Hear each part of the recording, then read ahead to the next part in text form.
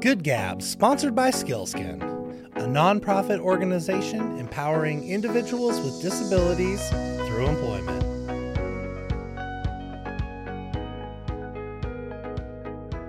Beautiful fall day. It's been a great year out here in Spokane, and I'm just excited for our guest today. We have Mark Leeper here. He's from Disability Action Center Northwest. I have learned a lot. I know you all will too. Get ready. Here we go. Hi, Mark. Hello. So you drove up here all the way from Moscow today? Well, actually from Pullman. Okay, Pullman, the Washington side. The Washington side. Our office is, main office is in Moscow, but I live in Pullman, so it's, it's Vandals and Cougs kind of. I have that split. How long have you been down there? Well, actually, my family has been in Idaho a long time, and then in 2000, well, actually about 1997, I met a wonderful woman who had more kids and a bigger house than I had, and she lived in Pullman. So I became a Washingtonian back in 2000. You're like, I'll cross the border. That's right. That's right. It's very cross. So I became known as kind of Mr. Her name in Pullman because she was with the tourism department at the she the knew chamber. Everybody. Yeah, she knew everybody, and of course in Moscow everybody knew me. So we just had that split. Well, I'm so glad that you came up here, take the drive on this beautiful fall day to come talk to me and all of our listeners and tell us about your organization. And so, Mark, tell us about your organization. We want to know more. Well, it's I've got over 30 years to tell about, so I can tell you a little bit for sure. Disability Action Center Northwest is one of about 400 centers for independent living as defined in the Rehabilitation Act across the country. Funded initially under grants from the U.S. Department of Education, but it switched over to Department of Health and Human Services Administration on Community Living. So Disability Action Center Northwest is actually a newer organization of that original grant project, which was through a company called Stepping Stones. But in 1992, the Rehabilitation Act changed to where centers for independent living like ours could not be affiliated with residential facilities. Okay, so is this fair to say, like when America started to move away from the institutional model, we started to have independent living model, and that's where you guys fit in? Yeah, and even more than that, not only the independent living deinstitutionalization, but the nothing about us without us. Yeah. That we're run by a majority of people with a disability. We're cross-disability, so we serve anybody of any age, of any kind of disability. And it's it's run by kids? Folks. Sure, we'll go in and work with parents to advice on IEPs and things to look at of how do you help your child gain the level of independence that they can and that they want to, or the level of interdependence that they have control over, because that's the way we all really are. Nobody's really independent. No doubt, exactly. So. Well, interesting. And so, like in Spokane, we're a metropolitan area. We've got a lot of agencies up here helping in the disability space. And so some people start to specialize in working with kids, adults, employment, housing. Y'all are doing it all, right? Well, I'd like to see independent living centers and state independent living council. Each state has one of those. They're run by people with disabilities as well. That we ought to be kind of an umbrella. We care about everybody. And so advocacy is our primary focus, giving people the tools they need to self-advocate, and then also systems advocacy to make sure systems treat everybody fairly and give the opportunities they ought to. Communities are stronger for having everybody involved. Totally. We talk about self-advocates a lot in the space of just self-advocacy in the employment space, like saying what do you need to be successful in your job? When you're talking about advocacy, is that like, tell us more about that. Well, it anything in your life. If I think about just the average, and I always tell my staff this when I hire them, think about what you like, not what those people may like. And again, a majority of our staff have a disability, so it's not really those people. But we talk about anything that you have to make happen in your life is an advocacy process.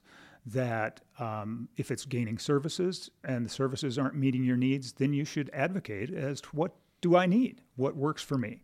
Have control over that. Best. Exactly. We know best about ourselves most of the time. And cheers to that. For brain surgery, I'm not so much. I don't want it in my hands, but that's a whole other issue. But no, it's advocacy with respect to everything. How do you get involved with policy decisions? How do you advocate for your own personal things? In employment, how much do you know about your rights? Do you disclose? Do you not disclose? Well, having knowledge about ADA and other Human Rights Act regulations helps you be able to present your point of view. So that's what we really kind of focus on, and that crosses all boundaries. If there's some other organization working on that with folks, then we're out there to champion that organization, because there's not enough of that. Exactly.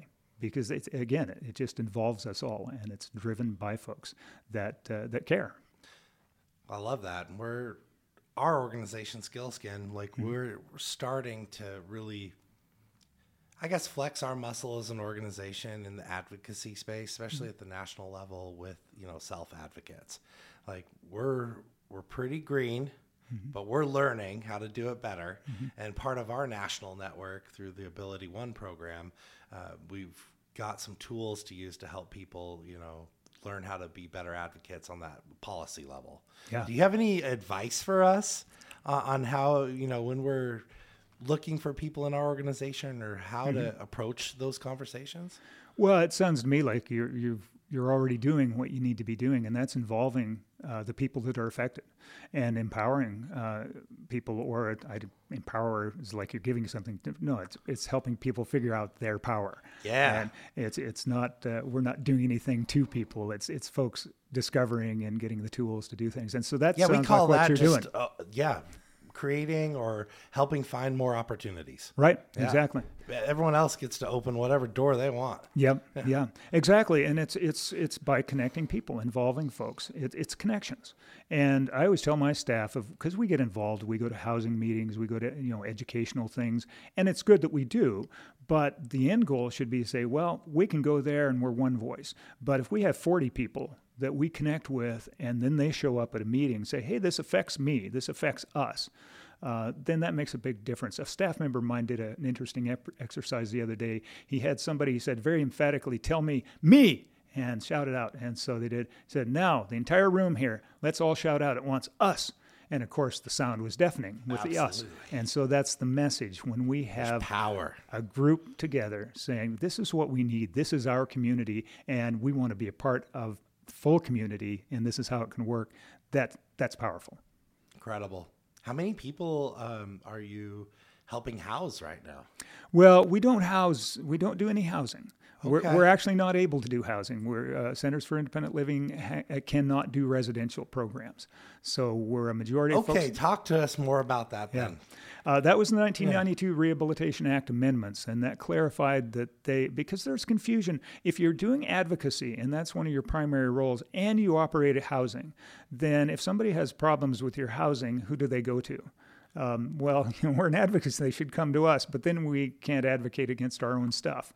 And so we wanted to put that priority on saying we want to be out there where we can look from the outside and work with folks, the experts who do things so that they can do them best practice.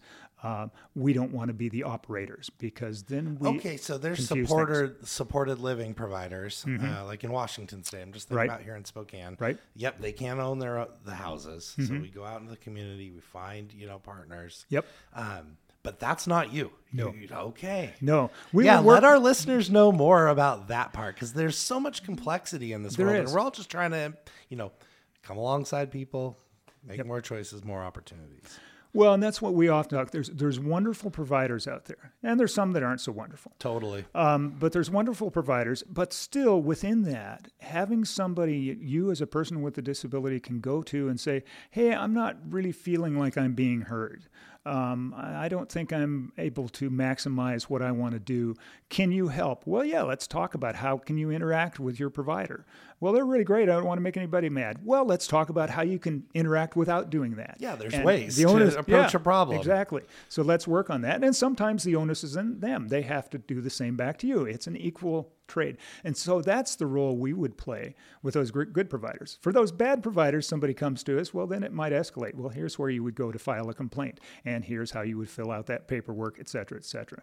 So, and again, from that standpoint of peer-to-peer, we're people with disabilities, we're connecting, we understand. We face discrimination too sometimes, or we face challenges of maybe a different type, maybe the same type. But can we connect? How do we build? Because it's always about building. It's about looking forward. We can all hash over the past, and God, Absolutely. ain't it awful. There's power it seems in being a victim, but there's not real power in being a victim. There's real power in being in control. And so that's what we try to promote. Okay, so now this picture's starting to be painted for me. So how many people are you supporting then in connecting to services? Interesting. It depends.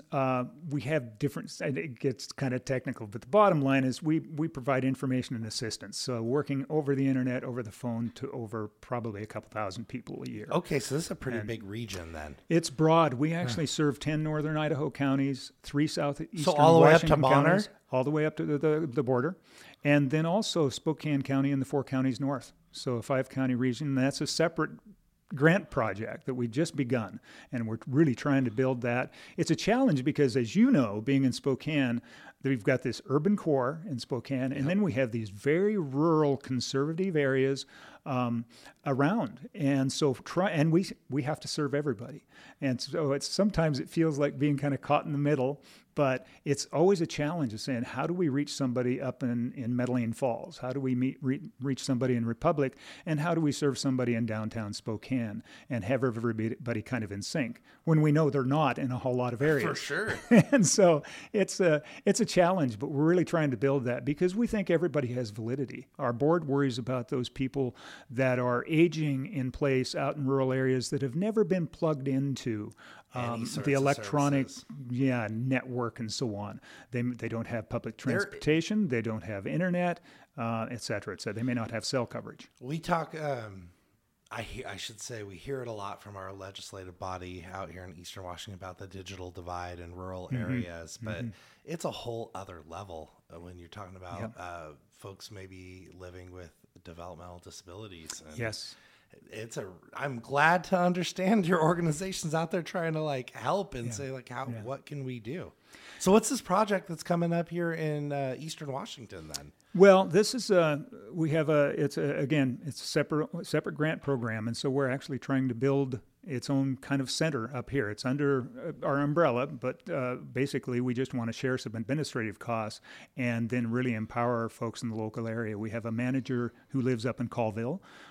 She's doing a tremendous job. We've got an individual who works down. We have an office in the Saranac building. We're currently advertising and hiring a couple of staff. We've had some turnover, and so we're really trying hard to build that up and get representation from people with a disability. There is a preference to people with a disability to apply. We're doing some cool things in Eastern Washington. We got a grant from the Initai Foundation, and one of the things we're doing in that is we're lucky enough to attend a little training from a young high school student who's blind to police officers down in Clarkston and Lewiston, Washington and Idaho. And as we got talking to folks, the Washington State Patrol expressed that they would love to have some of that stuff on video so that they could have it for training materials for their officers. So we've actually been able, with some of the Initai Foundation, we're actually doing filming. We have actors who are blind and or visually impaired who are interacting with emergency management folks from police to fire departments and so on and so forth. Best practices in interacting with somebody who is blind or visually impaired. Incredible. How do you guide? How do you search? How do you keep the officer and the individual safe? So we're doing our final filming. So that kind of material just didn't exist then? Correct. Wow. Correct. Not at that level. Yeah. And so the fact that they want it, and then of course now the ISP has also expressed interest and numerous fire departments of just being able to have this on hand because it protects their people as well as allowing them to serve people better, which is what they want to do too. We just had the police chief, Spokane police chief on a few weeks ago, and they were talking about a model, this idea of how do we have mental health professionals paired with police officers. Yeah. I know they're going to get interested in this training that you're developing. Yeah. They're very much forward thinking right now, and Good. how to be a good partner in the community. Yeah. We got to make that connection for you. Yeah, that's awesome. Yeah, absolutely. And I'm excited about that. And we've got a couple of programs. The other one we've got that we're really excited that we're rolling out in a new format is one we call Blue Path, which is a online registry of businesses related to their accessibility based on the ADA.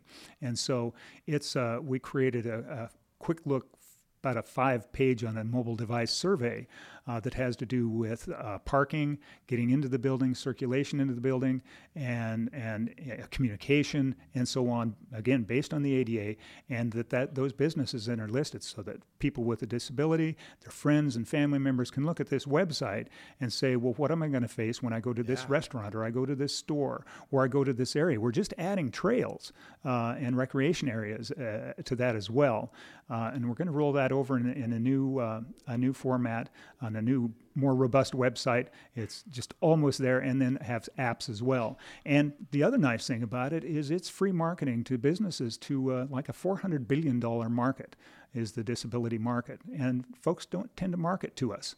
And so this is a business can claim their listing, they can load a menu, they can load photos, and they learn about the ADA and learn about how they can remove more barriers, how to interact with folks with a disability. And as I say, folks with disabilities and their friends and family know what they're facing when they go out into the community. So you all dream awesome. Really big down there in Moscow, Pullman, because this is incredible. Yeah, we get phone calls, it's not infrequent. I'd say there's relative frequency here from businesses just saying, hey, we want to look at our space. We want to talk about our accessibility. And we are amateurs at Skillskin on this. Like, we know more than others, but we'll come in, we'll talk a lot. Sure. But it sounds like you're the partner we've needed this whole time, because we can, help refer people to you and your network.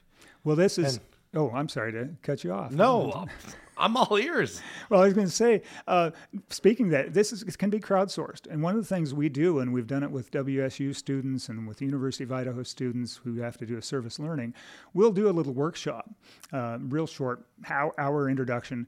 And anybody they go out in teams. We give them a big blue path ruler, and they can go out, introduce themselves to business people and say, well, we're here doing a project and we'd like to review your business here. And they interact with that business owner. It's been really popular. And they load up these businesses, then they come back and we do a little debrief. And so we call this a mapathon. And it's great for youth groups or advocacy groups or we actually did one with Hewlett-Packard down in Boise, and they had their kind of community impact group of their staff members, and they finished up at a local brew pub, and they thought that was a great way to finish, and it was.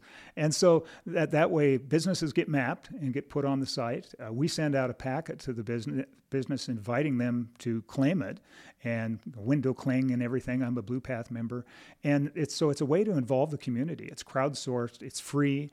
At this point, at some point, we've got to get somebody to help us fund it, because we've been doing it out of our reserves. But I know Washington State has had funding that they wanted to do because they felt it was important that people knew about businesses and businesses knew about accessibility options. So. Well, and I don't know what your experience is, in your community, but here in Spokane, I'm noticing businesses take this conversation a lot more seriously. Mm-hmm. And it's not like it's a conversation around, I have to do something. Mm-hmm. It's more of a desire to be more inclusive, to be a better member of the community and invite a more diverse workforce in. Mm-hmm. And I'm just getting so excited about that. It's like, what is the world changing right in front of me? That's pretty awesome if it does, right? It's why I wake up in the morning. It's like, this needs to happen. Sure. People need more opportunities, especially to participate in the workforce. Yeah. What's that world look like for you when you're helping people maybe talk about work? Well, that's, we don't specifically do work activities. However, we do. We kind of talk about it, though, right? It always does. We talk about rights. What are your rights and obligations as an employee with a disability? When do you disclose your disability? That's what we hear an awful lot from folks. So I do trainings on the Americans with Disabilities Act. I've done them all over the country. But when I talk to people with a disability, that often comes up. When do I say? Do I have to say I have a disability? No, you don't have to. Do I have to say I need an accommodation? No, if you think you might not, then try it out. There's no obligation to do that. So we have those conversations. It's a lot of times it's how do you know yourself as a person with a disability? What do you need? Have you really thought about how you do? And then we talk to employers and we say, what do you want to have done with this job? It's not how everybody else has done it, but what's your end goal? What's the product? And so are there different ways to do that? What's the reasonable accommodation process look like? It's an interactive process. How does that work? And are you prepared to engage in that? So all of that hopefully comes out of that friendliness of just saying, how accessible is my business? Because it kind of crosses over. And it takes some of those barriers down and that fear. Yeah. No, it's not that big of a deal. Yeah, Let's really exactly. look at this. Yeah, it's just people stuff. And when you stop worrying about how a job gets done and instead worry that it gets done, then it really opens up a world of possibilities. And study after Those study. are the best managers too, right? The ones who want to control every little aspect. There you go. Who wants to do that? Exactly. Yeah, I know I have enough on my plate. I just assume my people do their stuff and not ask me to do it for them. But yeah, it's that's an area that the ADA has not had as much impact as we all hoped. As the employment levels of folks with a disability. I know this culture of change. It's going to happen maybe on those one-on-one basis. Yeah. That's why I love this program that you're describing right now. We're just getting in there. We're having real conversations. Exactly. What's possible, what's not. That's culture change. Yeah. And you keep it friendly. You're developing relationships then with the businesses. There's such a value in them because the numbers I speak are the actual numbers. We're talking $400 billion market. It's bigger than the teen market that people... I never realized that. Those are huge numbers. Oh, it's incredibly huge. And a lot of people don't realize that. They think they're afraid if they do anything, then they're going to be noticed, when in fact the ADA says that you can engage in alternative means of providing access if you can't remove the physical barriers. Readily achievable barrier removal under the ADA is a pretty easy standard, but it means you need to be doing something. So we often tell folks, well, show that you're doing something. And that's a little bit of a safe harbor for a lot of folks. We don't have the drive-by lawsuits you hear about in the South up here.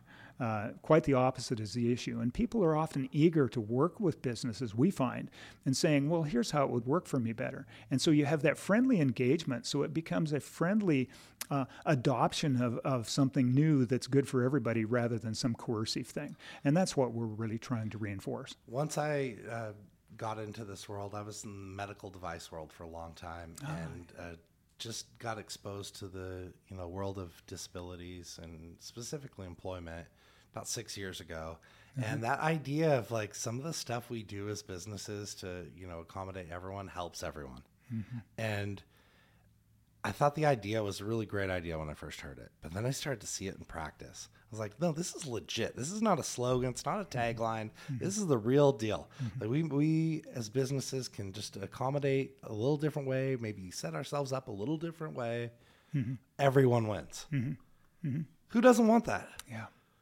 No. Okay, so Mark, I didn't know it, but we need your help. So we're working on a project right now where we found out that here in Eastern Washington, about 25% of people living with disabilities in low-income housing, 25% of people in low-income housing in Eastern Washington are living with a documented disability right now.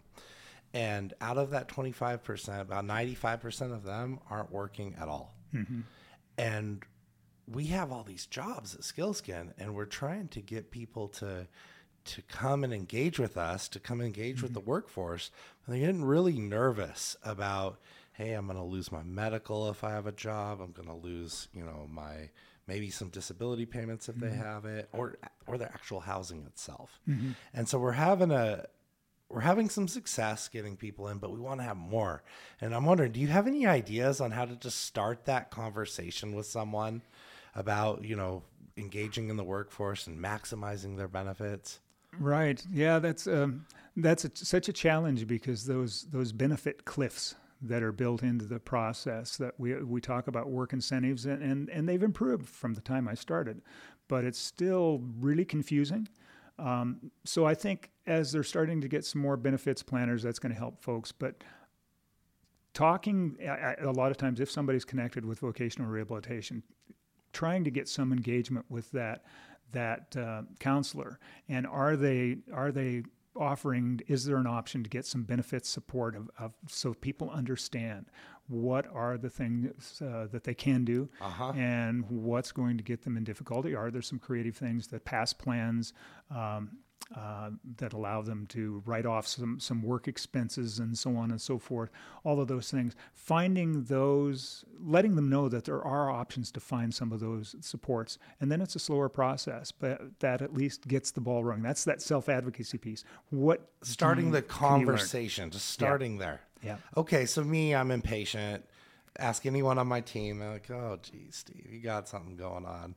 They always slow me down, thank goodness. But that's what I'm hearing from you. It's like, this may not be an overnight change. We're going to have to start slow, start with that relationship. Well, we see that as a society. What's more frightening than not having a safety net? And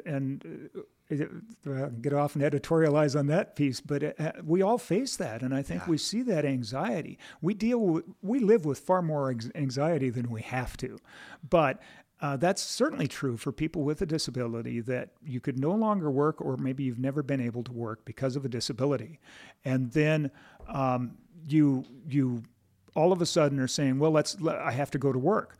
Or I want to go to work, but what's going to happen? I have no safety net. Am I going to make enough to pay my bills? And is my medical going to be there?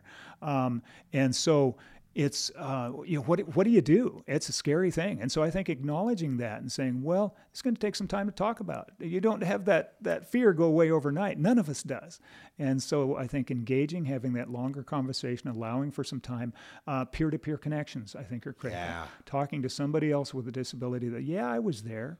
And then there's other creative ways that you can also deal with substantial gainful activity levels and doing different things that are in place but are really poorly understood. So, thank you. That's sage advice.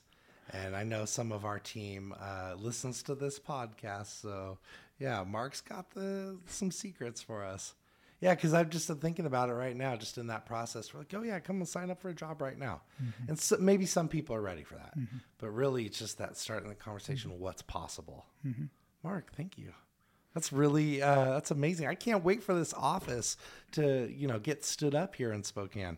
We're going to have to, Skillskin and your network, I would love to partner with you and see how we can help, better this community, better this world. Well, anybody out there that wants to connect with folks with a disability, and that's kind of what we're all about. And sometimes we might push some buttons because it's good. Systems are sometimes a little bit arbitrary, and so but that's dealing with people, and that's what we want to have folks with a disability. We want to be seen as people just like everybody else. We take risks, we fail, we mess up, and sometimes we do astounding things.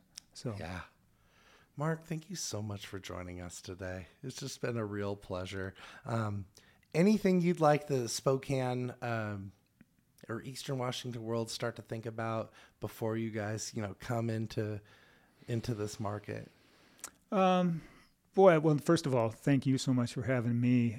This is a delight to talk to you, just to meet new people, because I think we're all much more powerful working together in the ways we can, and maybe not getting quite so quick to discount the ways that we're different. Instead, let's work around compromises, something that happens. But the thing we don't compromise on, and as we come into Spokane, is I think that people with this disability are people, and we will be championing our rights to have power over our own lives and impact on our communities. Communities are for everybody, including us, and that's what we work towards. So come get connected. Our staff member areas, Franklin and Spokane here is downtown, and we've got folks out in the rural area, and we'll have more people coming on soon, and we're here.